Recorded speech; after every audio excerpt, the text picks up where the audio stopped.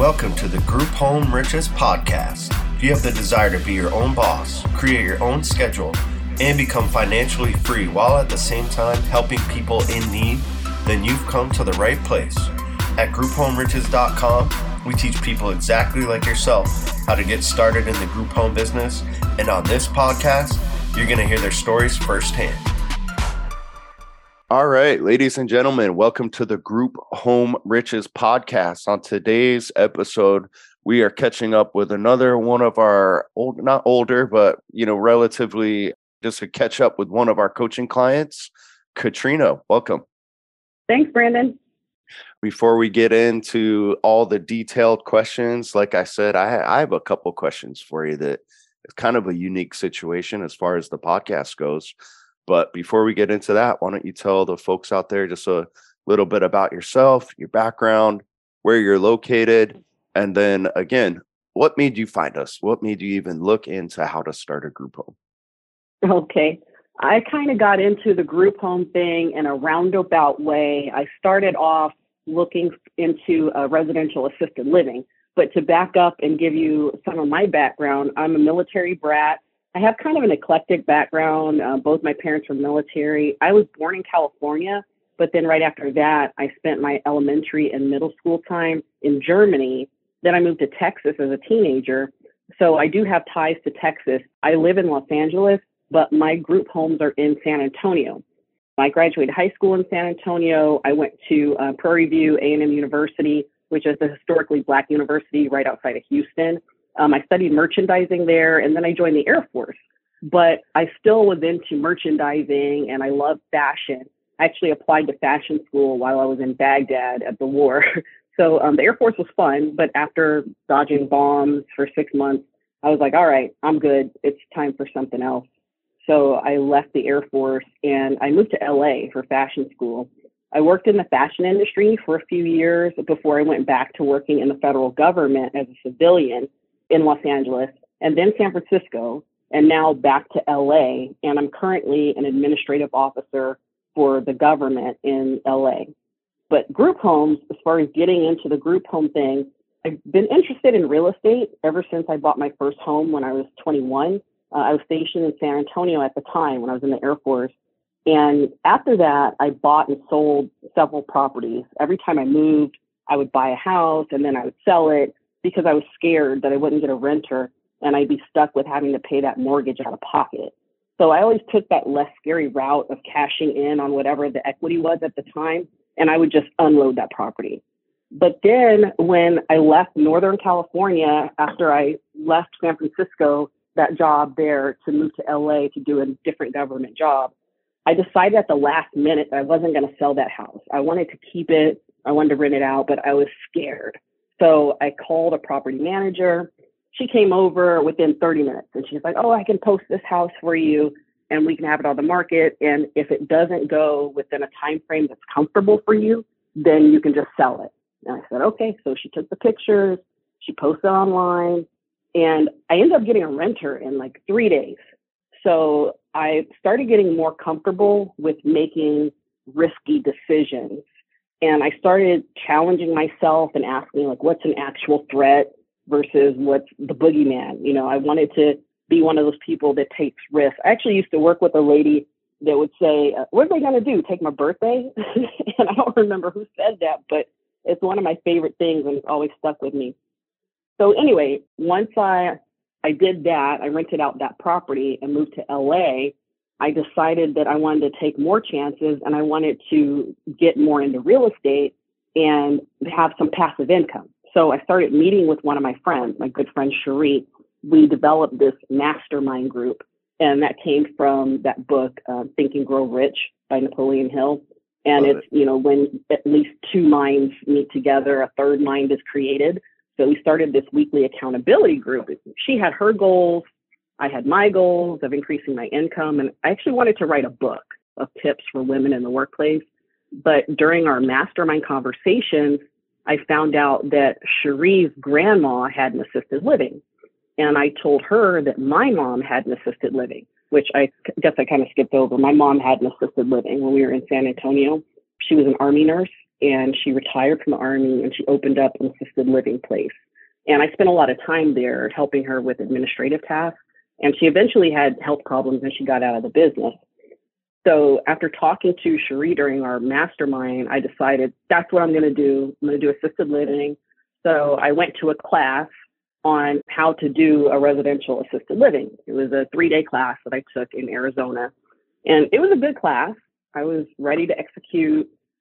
But then after I got out of the class, I found a place. I found an assisted living that was existing that I was going to buy in Arizona. And while I was under contract to buy that house, my sister in North Carolina had a stroke.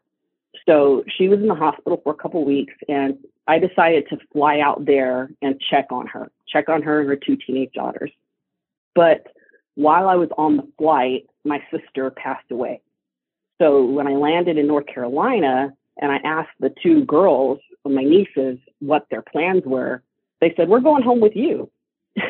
So that kind of changed things. And I had the intention of spending 3 days out in North Carolina, but I ended up spending a lot more time than that out there. And I returned home to California with my 2 nieces and my sister in an urn. So my life priorities changed. And I decided that I needed to pull out of that deal to buy that assisted living and get into something later after taking a little break with turning into a mother and all that stuff, and finding something else to get into that had less overhead. I wanted to get into something without caregivers and all that. So I talked to one of my friends from the assisted living class, and she's actually in the Group Home Riches, the Gold Course Facebook group, Julianne. And Julianne told me about Group Home Riches.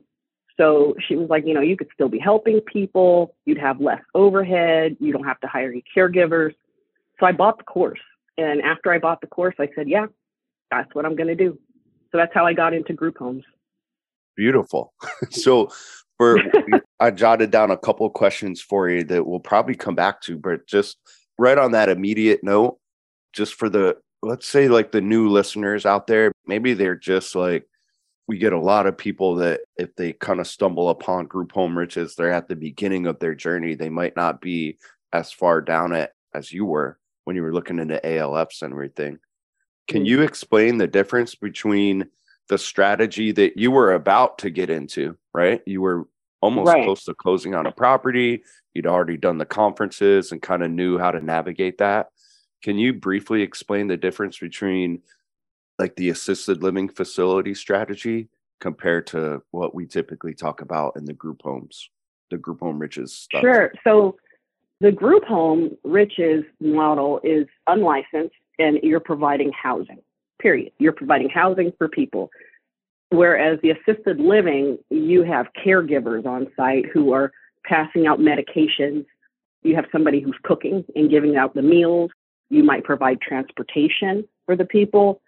They pay more per bed generally, but it's a lot more work. It's a lot more overhead, and you need to have staff to handle it.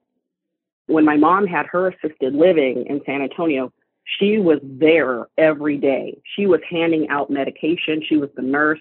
She was taking care of people all the time. And you're helping people with activities of daily living. So you might have people who can't bathe themselves, and you and your staff take care of that. Whereas in the Group Home Riches model, you might have people who need help with activities of daily living. But if that's the case, then that's a third party that comes in and handles what those people need. You might have I have people right now who have counselors who come in, and people who have nurses who come in and give them their medication each day. But those people who come in to take care of those needs don't work for me, and I'm not responsible for paying them. Perfect.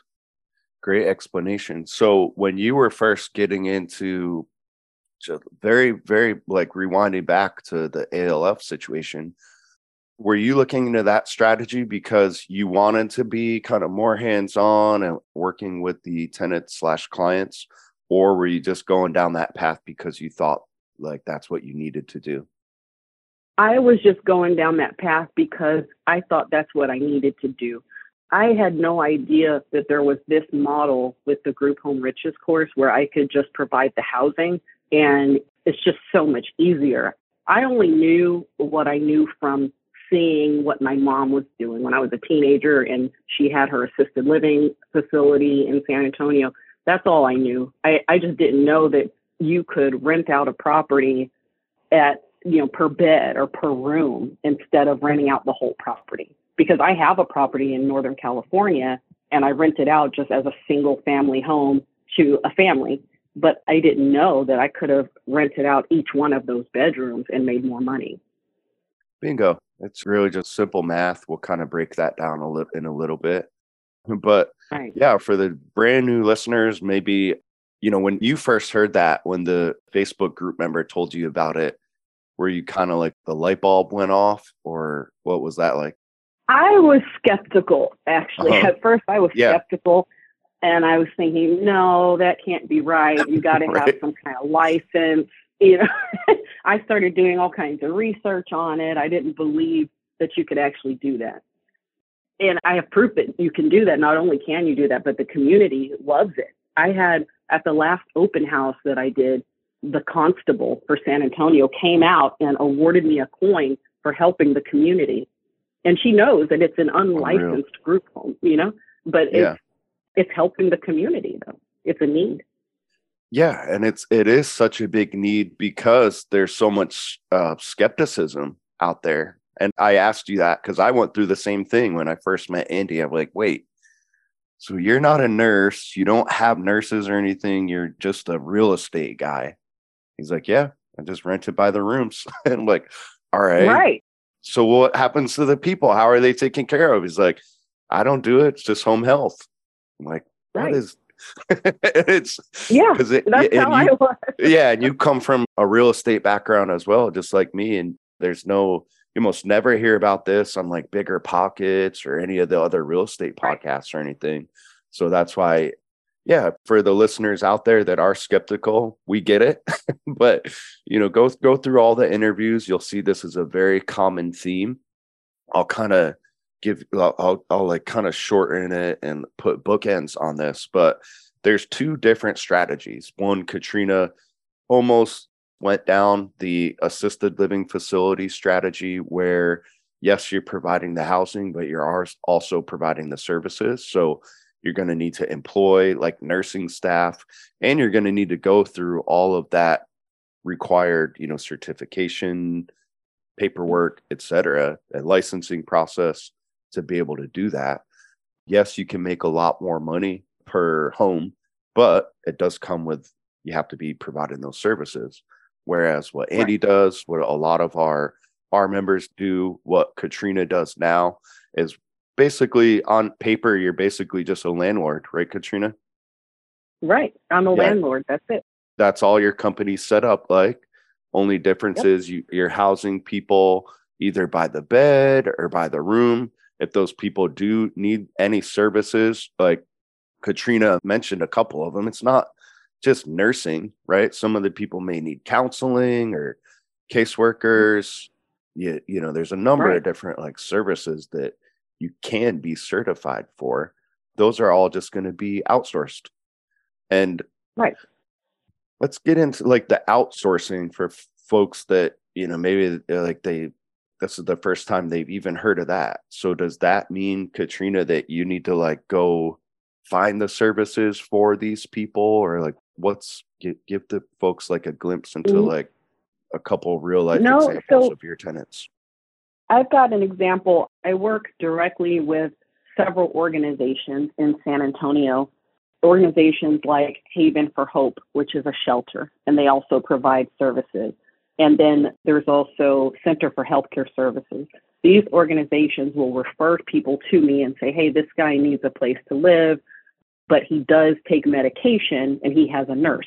So they've already assigned him a nurse, and then that nurse comes over to the house and provides him services. I've never had to go out and find someone a service provider that they need. That is the responsibility of that person or their caseworker. They set that up. And I just allow those third-party people to come into the house and do whatever they need to do with that client. Bingo.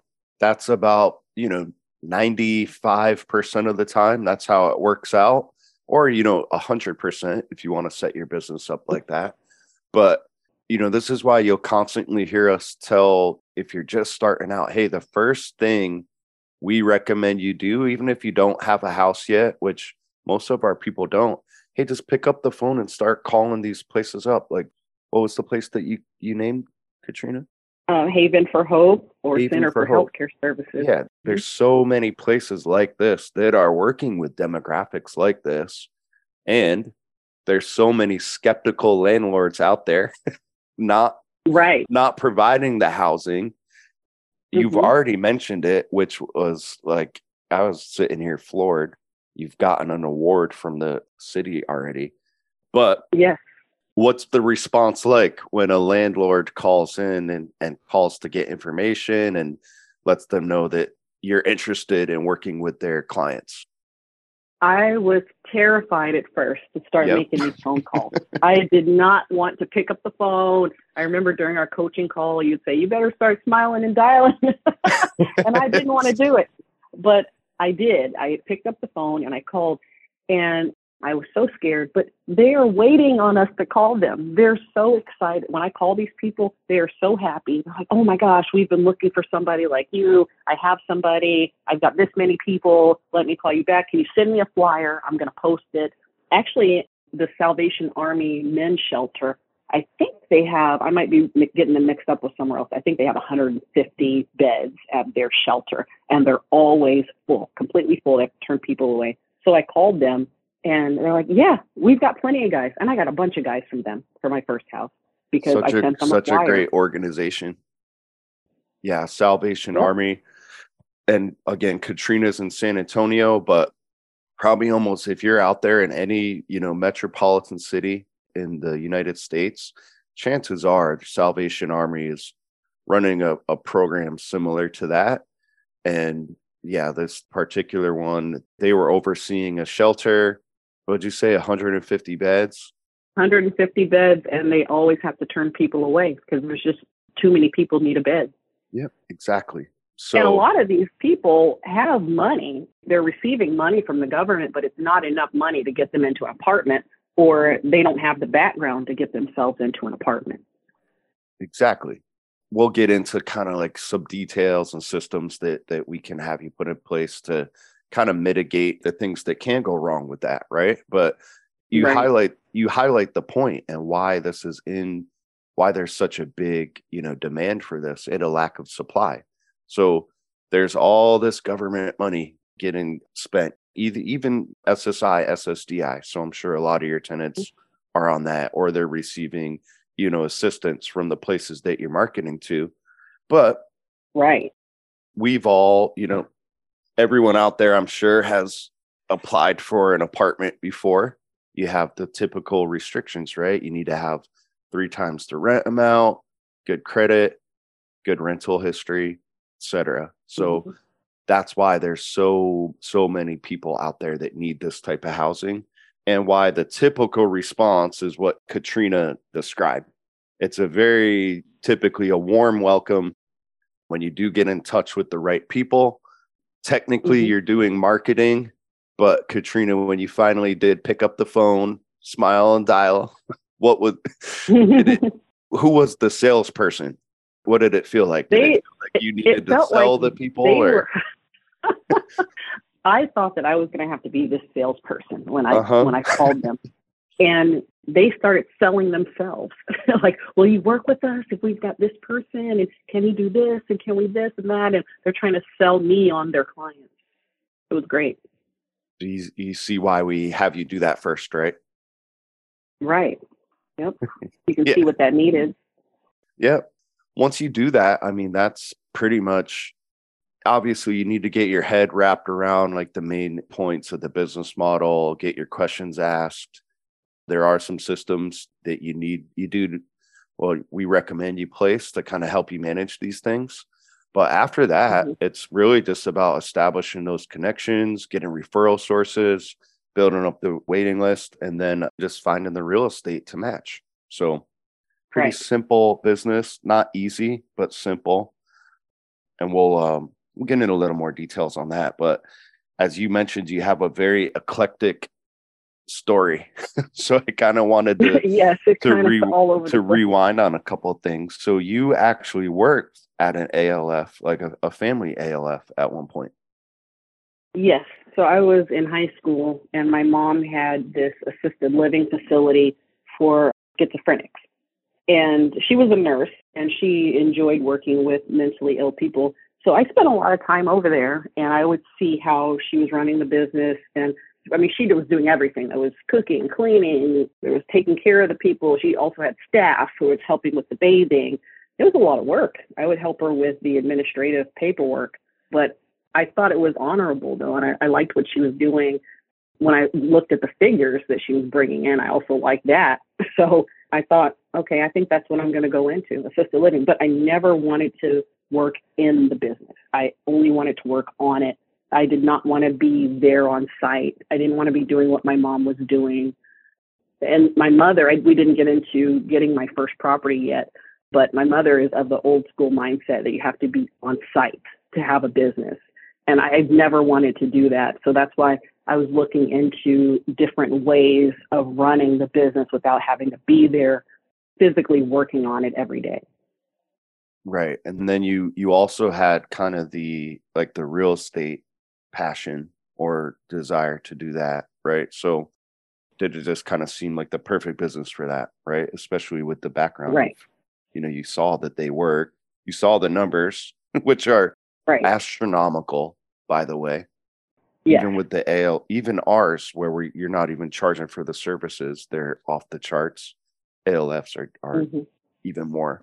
For anybody that is interested in ALFs, check out. We recently did an interview with a friend of mine. His name is Yaz, that has run those. But the key for most people out there when they come to us is just to kind of understand the differences. Right. But you got it. So when did you get into real estate and what made you want to do that? Was it just kind of personal? You like started to buy the properties and then realized there were advantages? Or did you Yes. yeah, what It, was that it like? was just for me. So when I joined the Air Force, my first duty station was actually in San Antonio. I was trying to go anywhere but San Antonio because that's where I'd spent a lot of time already.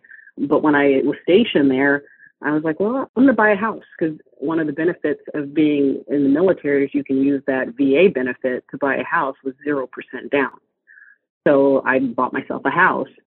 But I always, whenever I'd move, I always kind of chicken out and say, instead of holding on to the property, I'd be afraid that I wouldn't get a renter. So I'd always sell it. I would buy a property and then sell it, and buy a property, sell it. I've bought and sold several properties. And then finally, I'm not sure what changed my mind, but when I was in Northern California and I was moving back down to LA, I said, I'm not selling that house. I'm keeping it. And so I just called the property manager. I just took a risk and said, let's see what happens. And in 3 days, it was renting out at more than what the mortgage was worth. So when that hit me, I said, okay, this is what I want to do. I want to rent out properties. I want to buy properties and rent them out for more than what the mortgage is to pocket some money. But we're talking about $200 was the profit. And I was excited about that 200. Then we haven't gotten into the financials yet for this, but this is way better than that Yeah, $200. we'll I get was into that. When you came to us, roughly how many rental properties did you have? I just had the one. I had the one in Northern California. I had just moved myself back to LA, but I was considering buying another property in LA. Now, when I moved the first time from LA to Northern California, I had a property in Los Angeles and I sold it and I regretted it. Then I moved to Northern California, bought a house and almost sold it.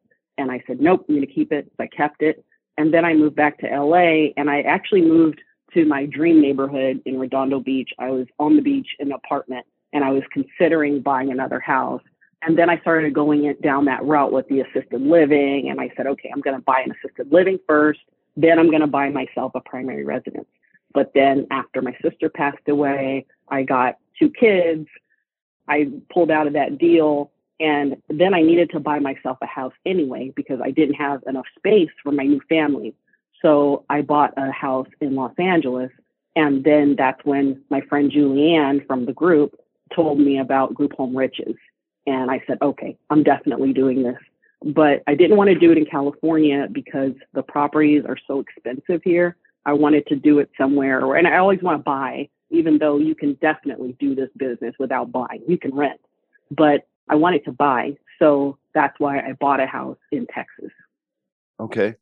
And was there a really like thorough market research that went into that? Or were you just like, oh, I've owned in San Antonio before. It's relatively cheap. Let's go there. So that's a funny story. I called my mom when I told her I pulled out of that deal, the deal to buy that assisted living in Arizona.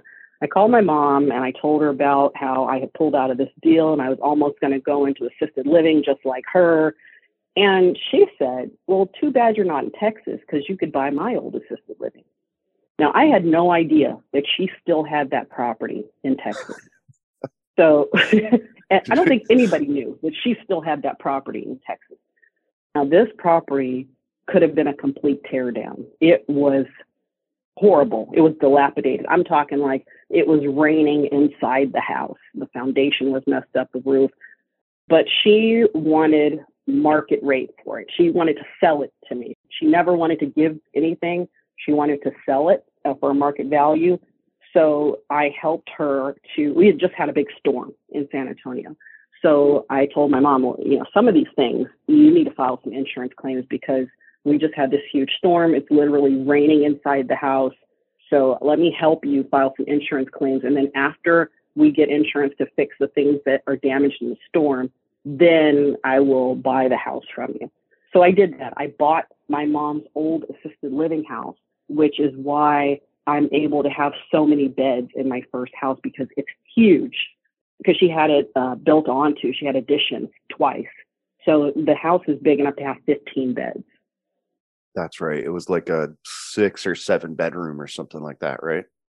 Right. Yeah, it was. And I actually cashed out my retirement fund to pay for the renovations that were not covered by insurance.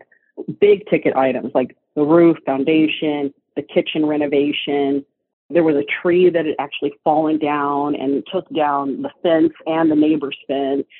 It was horrible, but I cashed out. I know that's not a decision that everybody would make, but it was a decision for me because I made a conscious decision that my retirement is not in a 401k. It's in group homes. I made that decision. So I cashed it out and I just went for it.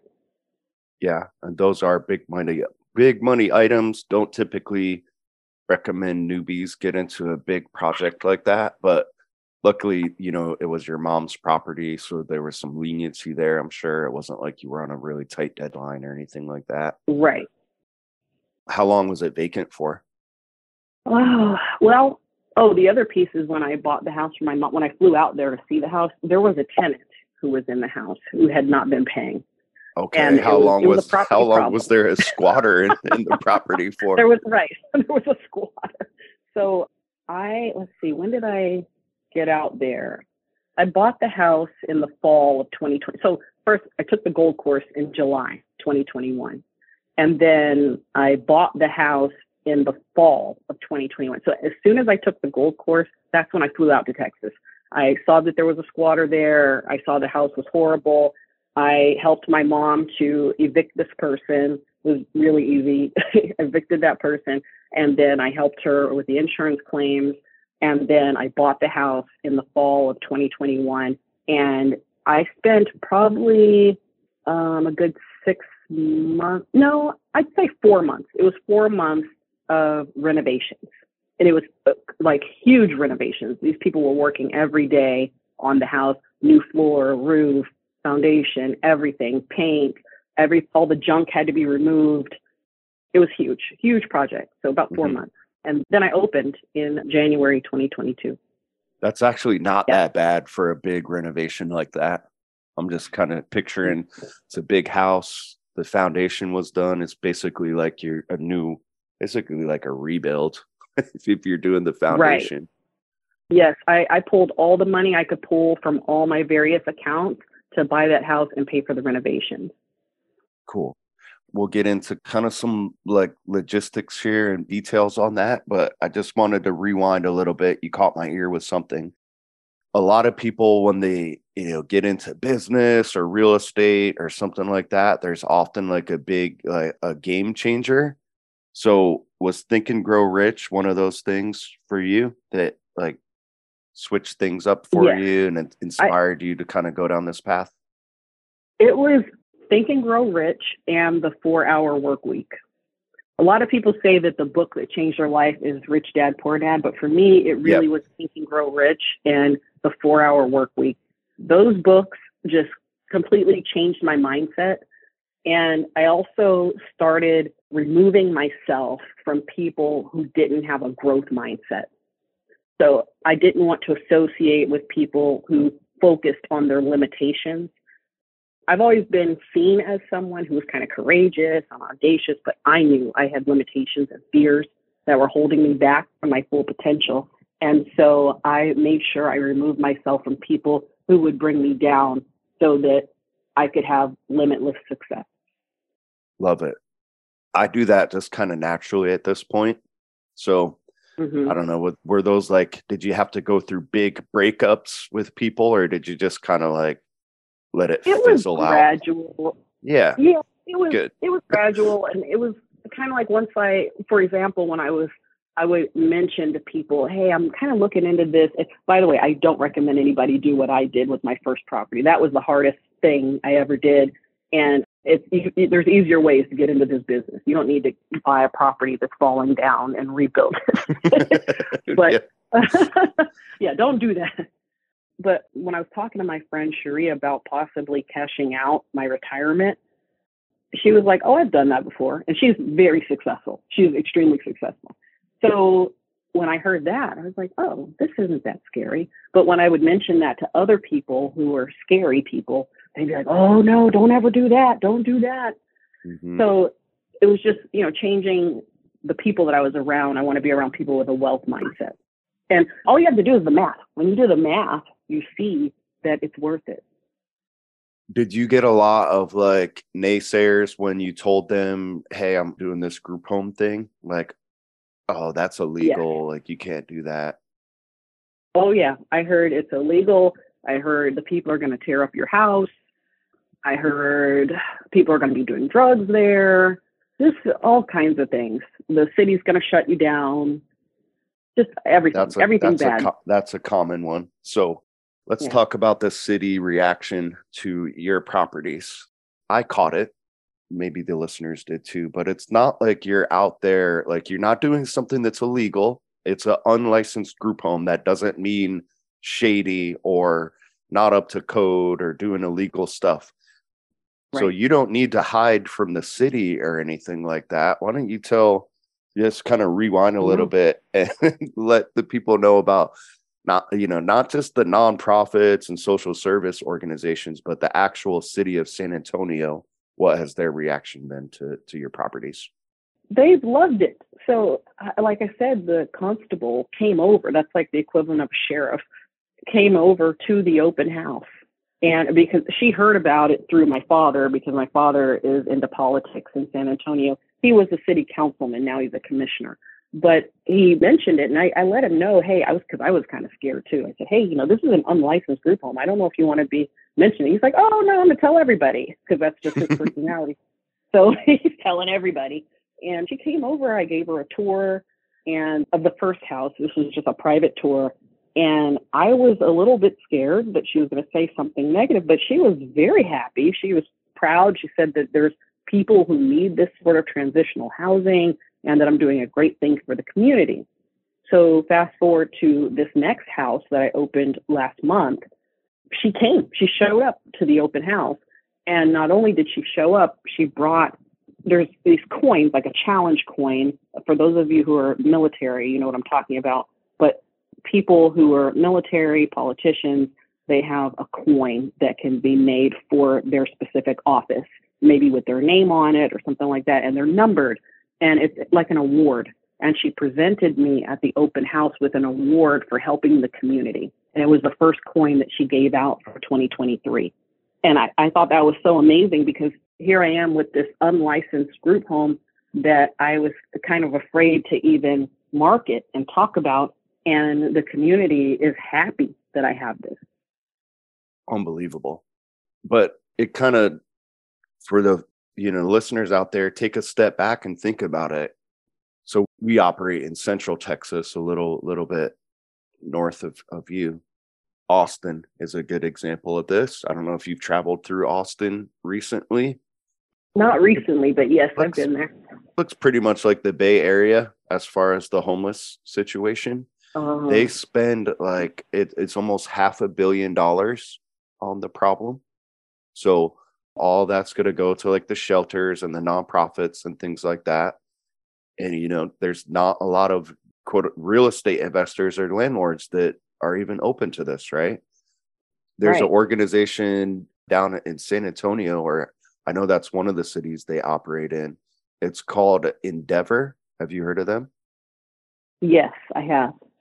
They get like I think you gave me their information. Okay.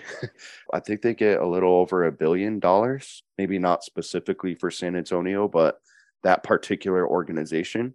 So long story short, the government it's obviously a problem in most, major cities, and the government is spending a ton of money to try to solve this problem.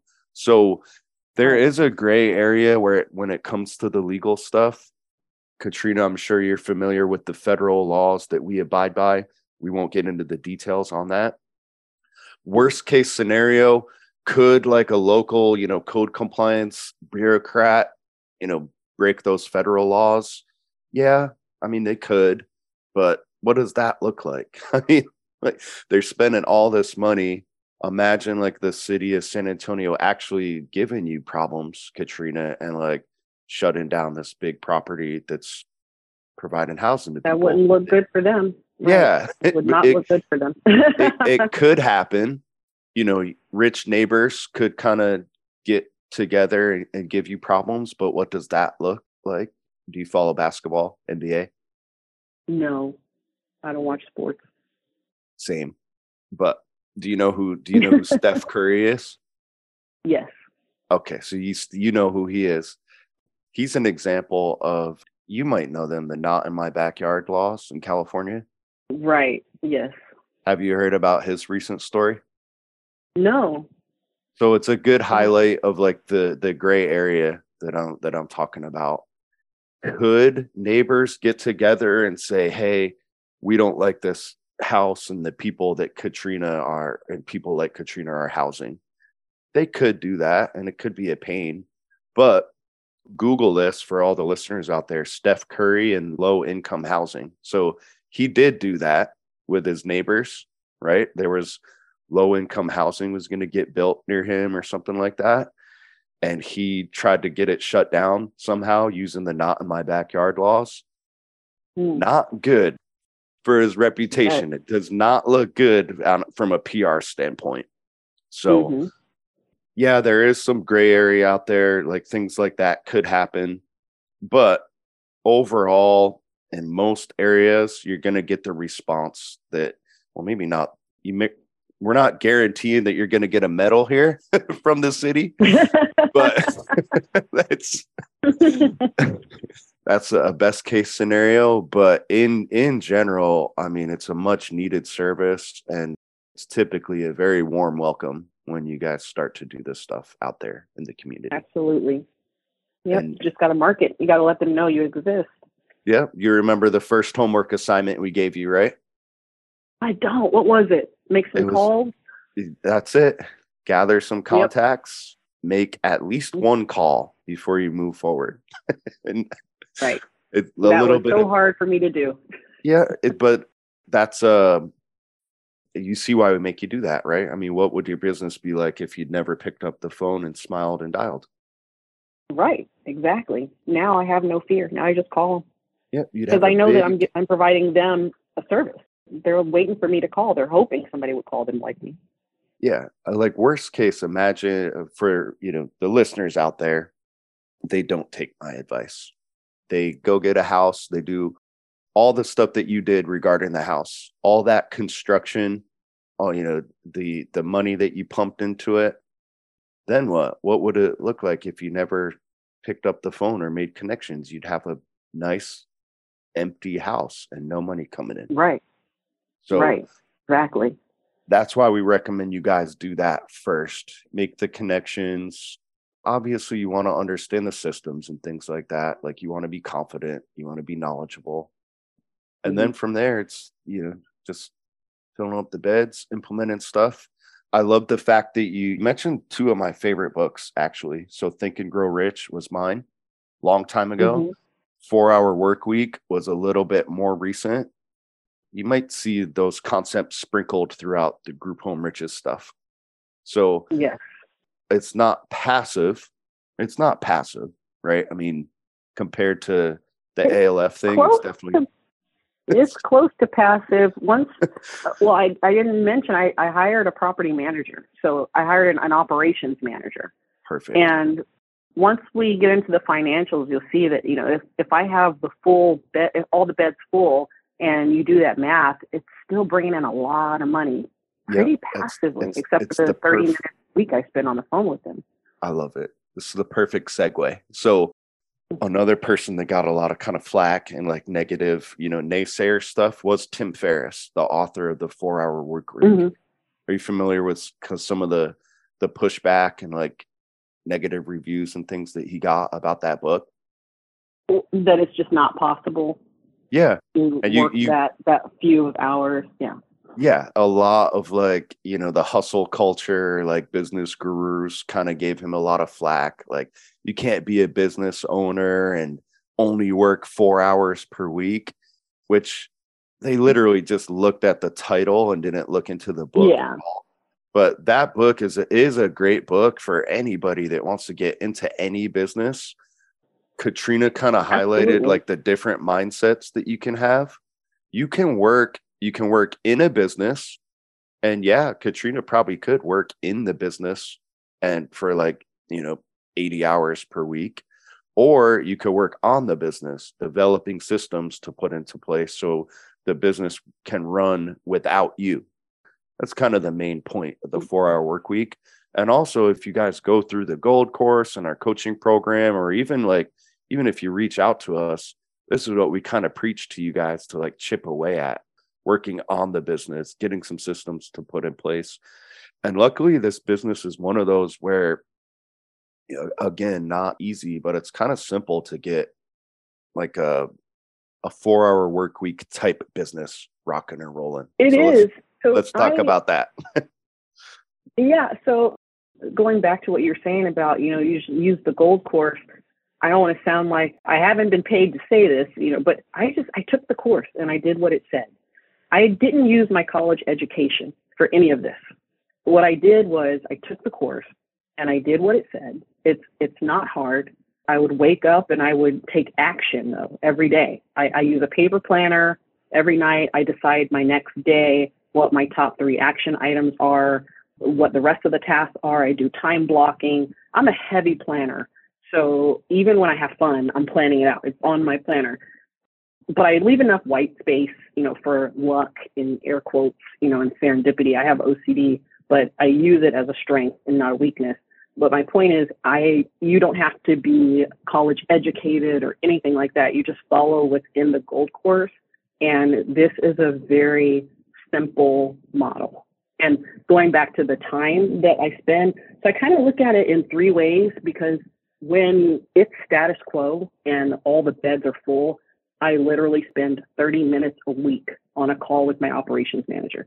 If we need supplies, I order them online and I have them sent to him. So 30 minutes a week is what I spend on my business when all of my beds are full. But when it's peak season, so that's when I have multiple vacancies, it's time to fill the beds. And I do spend about 2 hours a day, checking emails, marketing, answering calls, and things like that. And then the last segment is kind of like the surge period, meaning I have an open house event, which you don't have to do either in this business. That's just something above and beyond that I do. But if I have like public engagements, I want to talk to a nonprofit or meet with them, that's me getting on a flight on a Wednesday and I'm working Thursday to Sunday nonstop. but I also get free labor from people. Like, for example, there's people in the Facebook group who will reach out to me. This has actually happened recently. They'll reach out and say, hey, can I pick your brain for a little while? And I'm like, sure, meet me at the group home. So they meet me at the group home and they ask me tons of questions. I answer all their questions, but we're making beds, sweeping, we're taking out the trash, we're working at the business. So use all the resources that you have.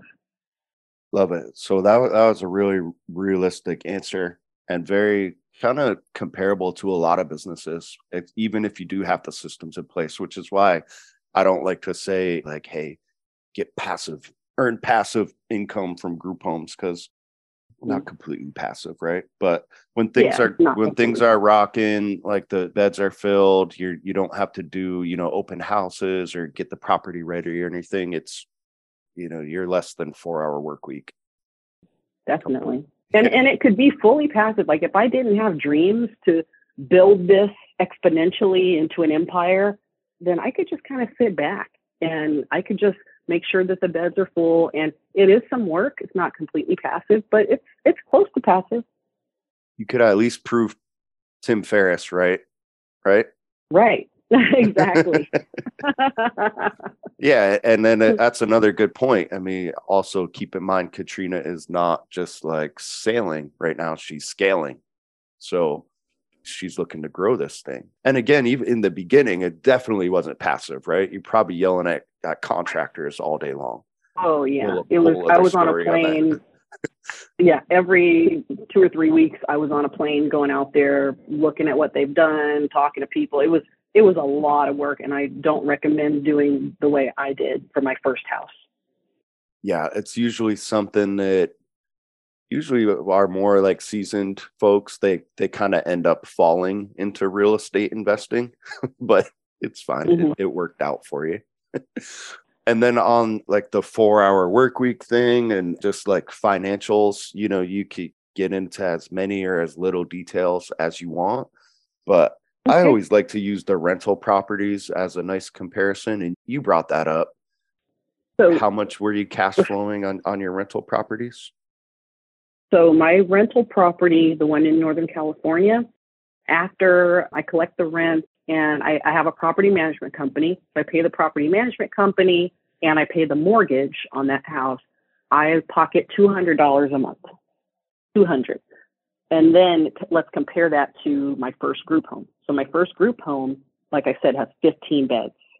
I charge $560 a month for each bed. So at full capacity, that's $8,400 a month gross. So, and the mortgage is $1,800. So after, let's do this math. So the market rent for the first house is $2,000 and my mortgage is $1,800. So that would be $200 a month that I would be pocketing if it was just a regular single family rental. But because I have the group home going, it's $8,400 a month gross. Now we do have to subtract $1,000 for utilities, marketing, et cetera, and then subtract $1,500 for the property manager. And the property management pay is something that you can negotiate if you hire a property manager. I only have one because I'm not physically in Texas. I'm in California. So then the second house has 13 beds. So at $560 a month, that's $7,280 gross income. And when you combine both the houses, so you combine that $8,400 with the $7,280, and then you subtract utilities, the operations manager pay, and the mortgages, that's net $6,680 a month. So if you do $6,680 a month and you multiply that by 12 months in the year, that's more than $80,000 fairly passively a year. And that's with full capacity. So the beds are all full. The operations manager is getting paid in full because he gets paid based on occupancy. So if he's getting paid in full, I'm spending 30 minutes a week talking to him to make sure everything is good. That's $80,000 a month for my side hustle. I mean, $80,000 a year, excuse me. Mic drop. So everybody out there, when you were first kind of hearing about this, like, working with the nonprofits, taking in people that might need case management, they might have issues, et cetera, et cetera. Why would you even want to do this? Well, one, you do help out the community, but two, you just heard an extremely thorough breakdown of the financial incentive on doing this, right? Right. And let's keep it super conservative, and let's just say, like, let's factor in like vacancies or, big maintenance issues and take 70%.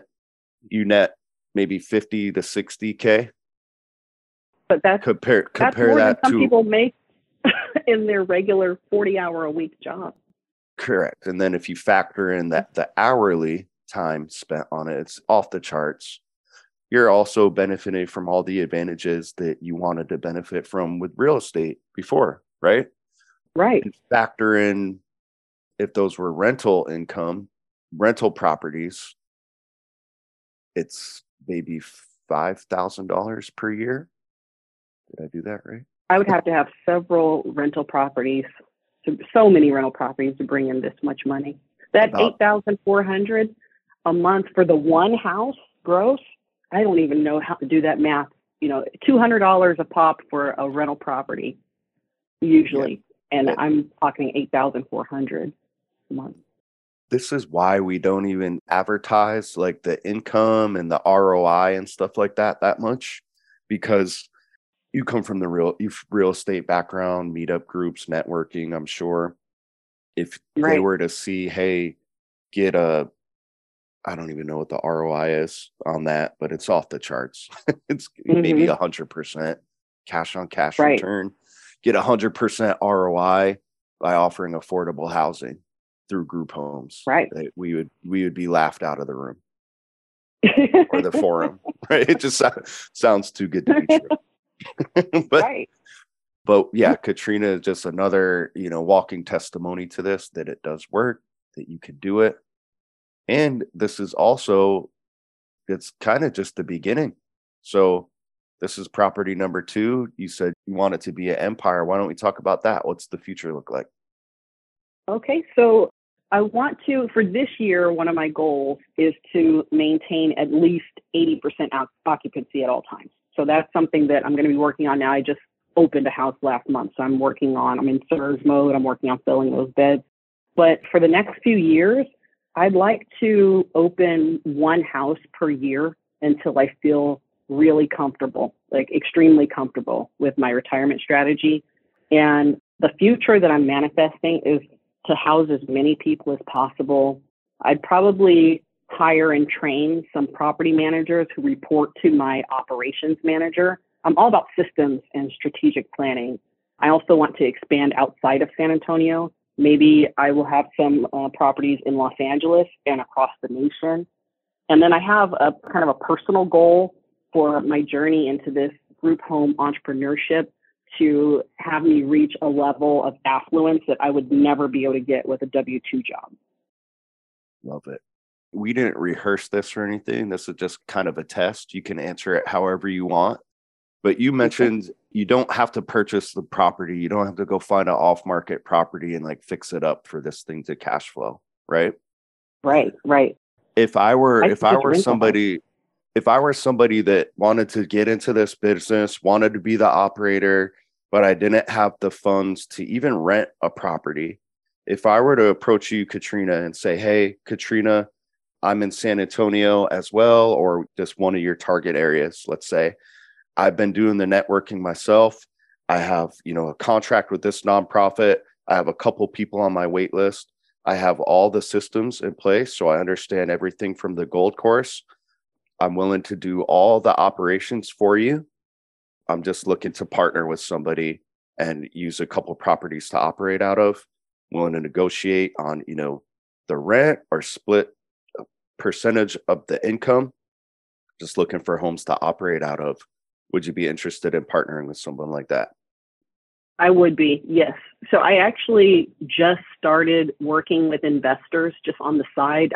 Now that's something I don't have much experience with, but I like it. So I had a friend of mine who wanted to invest in my business, and I just came up with the terms. We agreed to the terms, and I like it. It's really easy. I just have it on auto pay, so send the money to them. But I would definitely be interested in that because, like I said, I'm looking to expand, so I need help. I need help with operations on the ground because I don't have any plans of leaving California. A lot of people are like, move, go back, go to Texas. I love going to Texas all the time, but I love California. I realize it's an extremely high cost of living state. If I lived in Florida or Texas, I would have quit my day job already. But once I get that boat close enough to the dock, I am going to jump. But right now, the income from the group home doesn't replace my W-2 income. So it just supplements. But until it does, I'm growing and growing. And eventually I will quit my day job. But yes, the short answer, yes, I would be interested in partnering with people because I just want to grow. I want to grow. I'll get properties however I can get properties. I've got 5 right now. 2 of them are group homes. The rest are not, but definitely interested in building that empire. Perfect. So I wanted to do that live on the spot role play just to show folks out there that maybe they're just starting out or they don't have the funds to start, right? They don't have a property, they don't have the resources to get it. If you approach people confidently like that and you do what I said, you notice like, hey, I've already done the marketing, I have the connections. It's not going to be a hassle to Katrina, right? She doesn't need to train anybody like that. And it takes absolutely zero investment to get to the point where you can confidently say what I just said to Katrina. Yeah. Just takes hustle. You gotta, hustle, have confidence, put in the work. When people put in the work, then other people want to help you. You know, don't work in a vacuum. Like people, for example, when I was having my open houses, people showed up to help me with their spouses, their kids, with food, because I said I needed some help and they saw that I was hustling. They saw that I was making moves. Once my dad saw that I was putting in work, he wanted to put in work. He started receiving things. I would get dishes sent to his house, you know, things that I needed for the house from like Walmart or Amazon, wherever. And he would receive and catalog everything that I ordered because I was putting in work. Love it. And on the flip side of things, I didn't even know this, but you essentially, you know, you weren't pitching a landlord that you wanted to rent from them, or maybe you were, but you kind of did the same thing. Like you started pitching this idea to investors to scale. Yes, I did. Yeah. I started friends of mine who I know who are sitting on money, don't know what to do with it. I started telling them about the group home thing. And one of them was like, hey, I'll give you some money. And I said, okay, here's the terms. I had no idea what I was doing. I love it. But I went online and I looked up an investment calculator. I'm like, okay, if he gives me $42,000 and it's 8% interest or whatever, you know, and I sent him how much he would get every month. And and I used part of that money for a down payment on this next house. Yeah, it's about, I mean, at the end of the day, you're just looking for people prospecting that you could bring value to. So someone like that just has cash sitting in the bank or somewhere else not getting a good return, if you can get them a bigger return on their money, boom, you just found a capital partner. Right. And just another kind of one of the many documents and guides in the Gold Course is how to speak with landlords and how to find a capital partner. I'm sure your friend that invested with you probably had like similar questions that you had when you were beginning, right? Did they ask you like about the business or anything like that? Or were they just confident in you? A little bit about the business, but we had worked together before. So they were just confident. They're like, yeah, cool. Just here you go. Yep. Just send me my money every month. They weren't really that interested in what exactly goes into the business, but just wanted to see that it was growing. Yeah. That's where that's where true confidence comes from. It's not like being able to say something fancy. It's about, hey, this is what I've done. Look at the numbers. Right. Right. Which, if you're not to that point, get to that point. Start making the calls. You just heard how Katrina, you don't need our coaching. You could you don't need the Gold Course. You could do what we just said is the first step right now. Go find some nonprofits, call them. Hey, I'm interested in getting into this business of providing housing. Can you tell me more about your blah, blah, blah program? That's Right. all Katrina. We did not tell Katrina to go get a big 6-bedroom property and rehab Right. it. Yeah, that first house was the hardest one.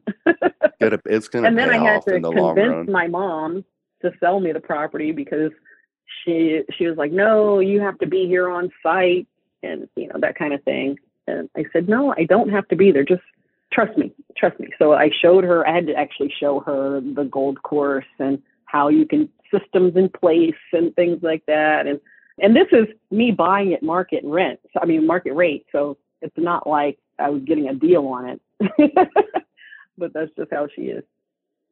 Cool. And yeah, that's when you are scaling, when you are growing, you can wash and repeat that. That's a whole other like strategy, but just looking for off market properties, you've kind of already done it. Hmm. There's ways to do that as well, but that's a whole other podcast. Yes, I'm ready for that one. Well, email. I'll shoot you an email actually, like give you some ways to at least some pointers where to start with that. But yeah, that's if you could do the stuff like the wholesalers do, what me and Andy do, find properties at a discount. You have that instant equity already. And then you're running like a business like this that works even if you're renting from somebody, right? Imagine if you have the properties at a discount and everything like that. The Right. ROIs are just that's why I always like to ask Andy, hey, what's your ROI on the group homes? And he just chuckles. He's like, they're off the Right. He's charts. not doing that calculation. Have you heard how he calculates deals? He said that if he has to do the math, then it's not a good deal. Yep. I love it. I love that. Yeah, it's one of like the best real estate advice I've ever heard. Right. But again, it's levels to it, step by step. Right. First step, Hmm. always smiling and dialing is what I recommend. But Right. man, I love the story. Absolutely crushing it. We won't get into it in like full details now, but just for myself and the people out there kind of wondering, what were some of the challenges that you faced by, basically you're doing this remote for the most part. You're physically in California. The homes are in San Antonio. What were some of the challenges you faced with that? And what were some of the things and systems you put in place to kind of alleviate those challenges?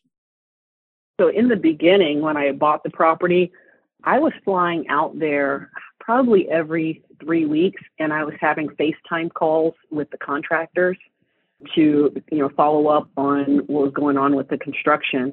And then once the house was done and it was time to fill the house, I went out there again, probably sometimes it was every 2 weeks, sometimes it was every 3 weeks. I had an open house event, and every time I would fly out, I would have appointments scheduled to meet with people who wanted to do tours of the house. And we would do the intake form, the questionnaire, and get them set up with my tenant management system so they could pay online. And it was challenging because I have a day job. I'm very busy already in my day job. And then about every 3 weeks, I was flying out to San Antonio and spending like 3 days to a week there doing tours and getting people into beds. But I knew that there was an end to that. I knew that it wasn't going to always be challenging because I had a plan once I started making enough money that I was going to hire an operations manager. So I took the course in July 2021. I bought the house in the fall of 21. And then in July 2022, when all the beds were full before that, but I wanted to take some time. In July of 2022, that's when I hired my operations manager. And actually, how I found him, people always ask me that. How did you find your operations manager? I went on Facebook and I posted that I was looking for an operations manager. I posted it to the Gold Course page. I posted it to my personal page and in all of the groups that I belong to. There are different roommate and groups where people are looking for an apartment or a room share and things like that. So I posted it to all the groups. And one of the administrators of one of the groups reached out to me directly in a DM and asked me for more information. He asked me for like, what exactly are the duties and this and that. And so I sent it to him and I said, hey, do you know somebody who'd be interested in this? And he said, yeah, I think I know somebody. It's me. So he was the administrator of one of the Facebook groups for people looking for roommates, and he's into real estate. So I flew out there. I had an interview with him and a couple other people, and I hired him. So that's how I got my operations manager, was through Facebook. But once I got that operations manager, things got so much simpler after that, because he was doing everything that I had been doing. Like, oh, we need some toilet paper. We need paper towels. We need some cleanser. This person did that, monitoring the cameras. I have cameras in all of the common areas. So watching the cameras, so-and-so said this to me, and I don't like it. Dealing with all these, somebody took my red cup. All those issues I was dealing with, and now I didn't have to deal with any of those because I had the operations manager, but I am paying for that peace of mind. Worth it? Yeah, it's definitely worth it. I was, before I hired him, I was getting on that plane every 3 weeks or so, check my house, do intake with tenants, meeting with organizations. Now he does all that tactical and administrative work, and I work on all of the bigger strategic tasks that move the business forward. And another thing that having this business has allowed me to do is fly business class. And I know that that's kind of a small thing, but it's not to me. I've always wanted to be able to fly like first class, business class, but I used to look at it as a luxury, but now I actually look at it as a necessity because I'm so busy in life with my day job. And I want to say that to get people to switch their mindset to an entrepreneur 10X mindset, because it's hard I'm on that plane for 4 hours going from LA to San Antonio. So that's 4 hours of uninterrupted time that I can take full advantage of. So it's hard to sit in like a middle coach seat with your elbows pinned to your waist, trying to send a marketing email to 1,000 people. So I do business class, which is just a perk of being able to bring in this much money from a business, is that when I fly first class and I can work the entire flight. The private jet is next. That's next. Private jet is definitely next. I was just looking at them. Going through all the lines and things like that is just like infuriating for me and motivating at the same time. Mm-hmm. That's the next level. Yep. Hey, Jetly. Have you heard of Jetly? No. Oh, Jetly is where it's private jet, but you don't have to have it yourself, but you just like Uber for jets. Exactly. It's Uber for jets. Yep. Good. That's next. Let me get my fourth house open. Yeah. We'll start talking about like real estate investing stuff. That's probably the next level for you. You have the systems, you got the marketing stuff down. We'll point you in the right direction there. Yeah, that's cool. You got everyone heard like the numbers and stuff like that, but folks, this is just the first step, just starting out basically. So, right, man, awesome story to hear. Love it. We'll have to do a part 2 here soon. A couple quarters from now to hear what you've been doing. Folks, you got a whole bunch of stuff. Go back and rewind through this. You got some financials. You broke down like the legal stuff, and you got a bunch of good like mindset stuff to kind of marinate on. Some good book recommendations as well. Yeah. Katrina, thank you so much for joining us. For the folks that want to reach out to you with questions or anything like that, where can they get a hold of you? Okay, for those of you who are in the Gold Course, the closed Facebook group, I'm on there. My name on there is Kat Damiani, but you could also, anybody could email me at info@roundtableliving.com. My website is roundtableliving.com, and you can email me at info@roundtableliving.com. And I'm also on Facebook and Instagram as Roundtable Living. Perfect. And folks, you've kind of heard us mention a couple different products and things like that. If you are not on the mailing list or a Gold Course member yet or anything like that, bare minimum, head to grouphomerishes.com, sign up for the free training material. subscribe to our podcast here, subscribe to YouTube. We have a ton of free content and we have a free course that'll be emailed to you if you sign up for the mailing list. If it does sound like something that you want to move forward with, bare minimum, sign up for the gold course. At the time of recording, it's only $199 right now. And we pack that full of information. You literally have everything at your fingertips that you're going to need to get this business started. And we also have a private Facebook group as well for gold course members, by which you've kind of heard mentioned a couple times. You could honestly probably learn everything from that Facebook group at this point. You don't even need the gold course. But and the best part about it, you get to network with people who are, maybe they're just getting started out like you. They might be in your area. We're starting to see people organize meetups in their local areas, which is awesome. Love to hear that. And then you get to network and ask questions of folks that gotten these things rocking and rolling, like Katrina. So bare minimum, start at grouphomeriches.com, sign up. And we look forward to having you come on here and tell your story like Katrina just did as well. So Katrina, thank you so much for joining us. Can't wait to see what the next, we heard about your first year. Can't wait to hear what happens in the next year and years to come. And we look forward to doing a catch-up interview here with you very soon. Thank you so much, Brandon. All right. Have a great day. You too. Bye-bye. Bye.